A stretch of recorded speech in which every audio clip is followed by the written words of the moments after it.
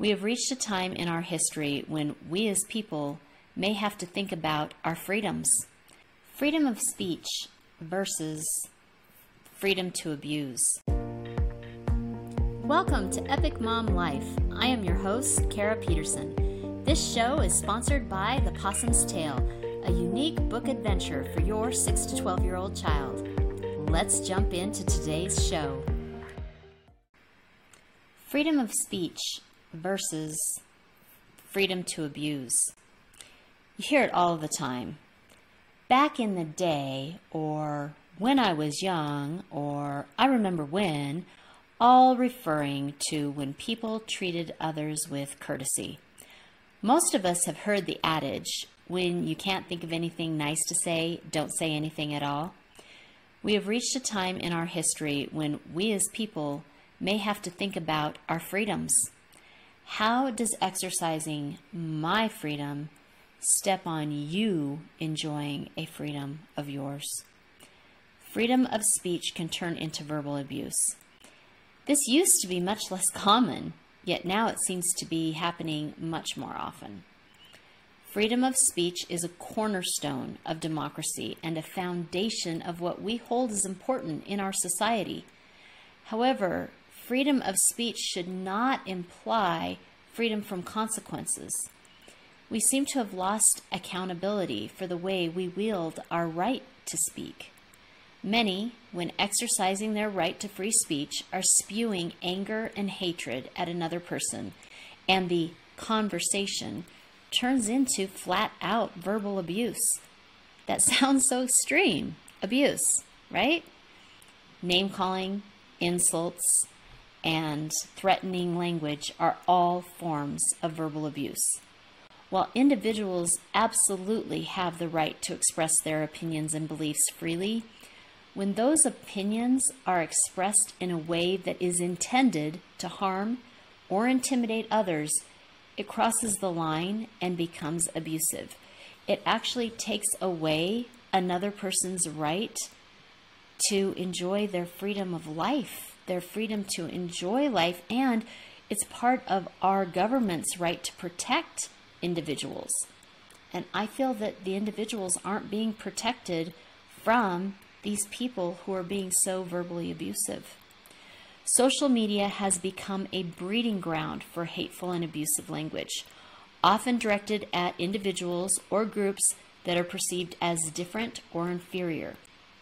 Usually these individuals or groups are targeted not for physical or religious or any of those differences that were all the differences of the past that we've worked so hard to overcome.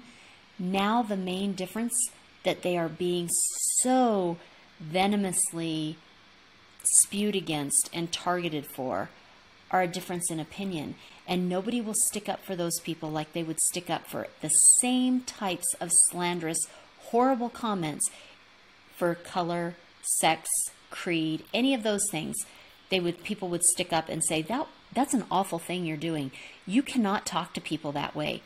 People will not stand up for people if it's because they have a different opinion. One reason for this bad behavior is the anonymity of social media, which allows people to say things they would never say in person. It is much easier to have bravado or say things you would not dream of saying in person when you cannot see how these comments crumble and devastate another person. It is also much easier to be nasty online because you can simply slap and run and make a nasty comment, run away, and have no accountability. We have entered a time where we as a society actually reward bad behavior. Personally, I find this odd.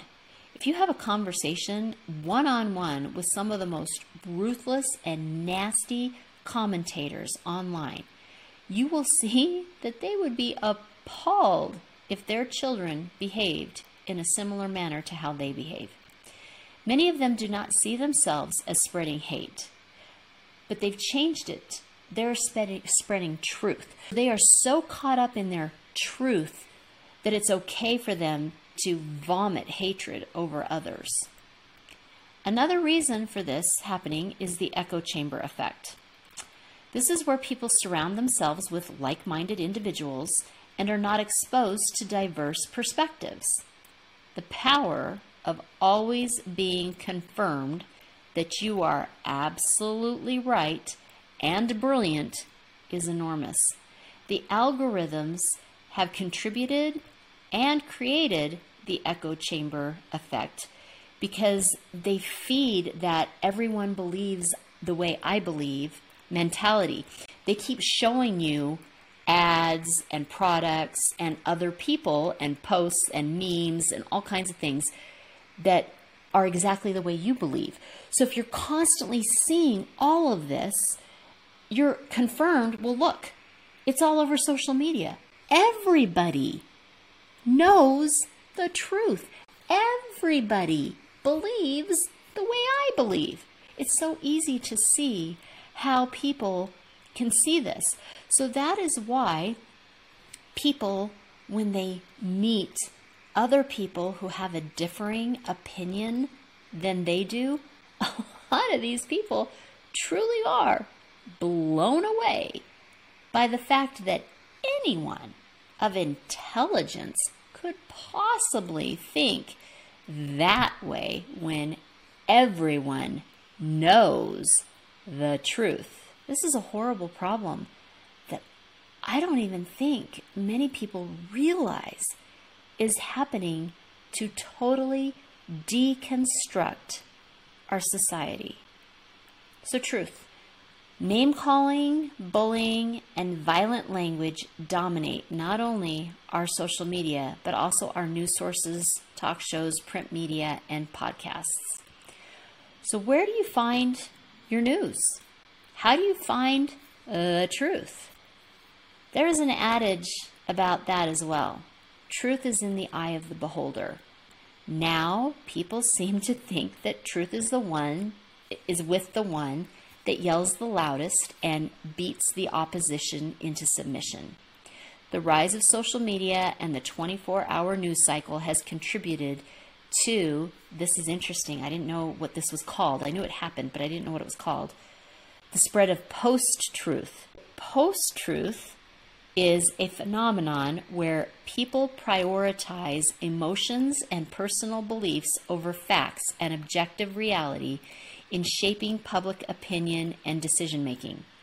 Did you absorb that? Let's go over it again, because this is really powerful. Post-truth is the phenomenon where we believe emotions and just what we think is right over any facts, over any objective reality. And we are taking these feelings and we are shaping public opinion, and we are doing some major decision making with those feelings. As these platforms, news, podcasts, print media, all of that, often prioritize sensationalism and emotional appeal over accuracy and context, we are defining our truth based on emotions and oftentimes avoidance on fear, because a lot of the news sources lead with fear tactics. This truth that we have a bone deep certainty of, we then feel we need to have others agree with unequivocally. And when our truth is faced with opposition, we are becoming verbally abusive, whether online or in person. Just looking at the evolution of our bumper stickers will show the venom we have towards our fellow person. News. First, I want to recognize that it is really hard to believe in a news source. It is difficult to not fall into post-truth when our major news sources are telling the exact same story with a different set of facts and telling that exact same story with a completely different result, ending, or reason. I am guilty of post-truth simply because I do not trust or believe in any of what they are telling me. And I don't care if it's left, I don't care if it's right, I don't care who it is. I think all of them, their goal is not to tell me a fact, their goal is to make me feel something. And I'm cynical of that, and I'm suspect of that. So I go right to that post-truth. I mean, I'm just angled there. And so I trust what's in the core of me. Oh, well, that can be dangerous too. I think humanity is capable of a lot of good things. So hopefully my post-truth is good. And I know right from wrong on a base level. Again, I hope that means it's good. But this is still exactly what I should not be doing. But how are we supposed to do anything else? I love to research. I love facts. But even research is skewed these days. I mean, there's this old joke where you can find a research study or statistics to back up anything. Okay, well, that's not a very funny joke. So my answer is I just quit listening to all news sources about 3 years ago because they spread fear and hatred, in my opinion. And their entire intention was to get a dramatic feeling out of me. And the intention was not to be a public service announcement and just tell me what the heck was going on. To me, that was their job. Frankly, I don't need more drama in my life. So here are my questions. When did the news quit giving the public, well, the news? What happened to the days when Walter Cronkite or Barbara Walters would come on the news and we would gather around the television and we would listen intently to what was really happening in our country and around the world? Should our news sources be responsible for just telling the news? Should they have to verify all stories and sources? Should they have to have multiple sources for a single story?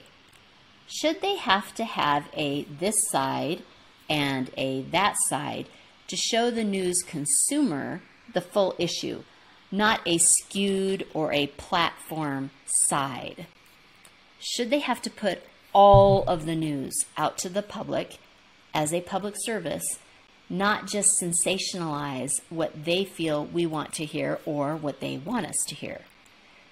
Should the media be a protected entity that cannot be owned by a few corporations, but only be owned by independent entities?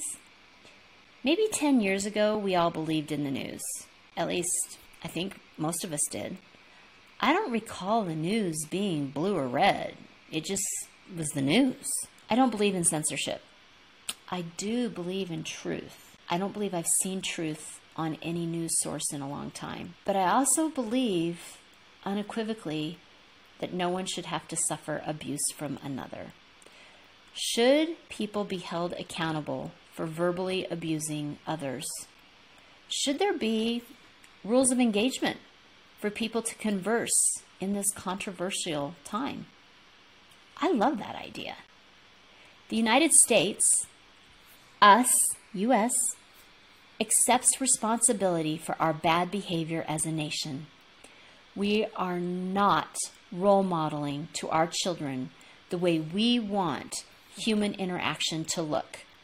Us, the people, decide upon how we will engage with each other. What will the appropriate way, the respectful way to engage in conversation looks like? This seems so grade school, yet we, the us, have gone back to the schoolyard bully behavior in everyday interactions. We need intervention. Our forefathers wrote about our rights nearly 250 years ago. At what point do we need to accept that even though those men may have been really smart, they did not have all the answers? Maybe, just maybe, we need to start looking at our inalienable rights and see if any of them are taking away the rights of a happy, peaceful, and truthful life from another. I obviously do not have the answers, but I think it is time that we all start asking the questions. While freedom of speech is a cornerstone of democracy, it is not absolute, and it should not be used as an excuse for verbal abuse. It is important to understand the line between protected speech and verbal abuse, and to take action to address this behavior when it occurs. Ultimately, a culture of respect and tolerance is essential for creating a healthy and thriving society. The quote for this week: Don't worry, you can't crush a soul here. That's what life on earth is for. 22 Soul. If you are hearing this message, you've listened to the entire episode, and for that, I want to send you a huge thank you. Please leave me a comment or review and share with other moms you know. Get in touch in the comments or on Kara's social media networks. See you next week for a new episode.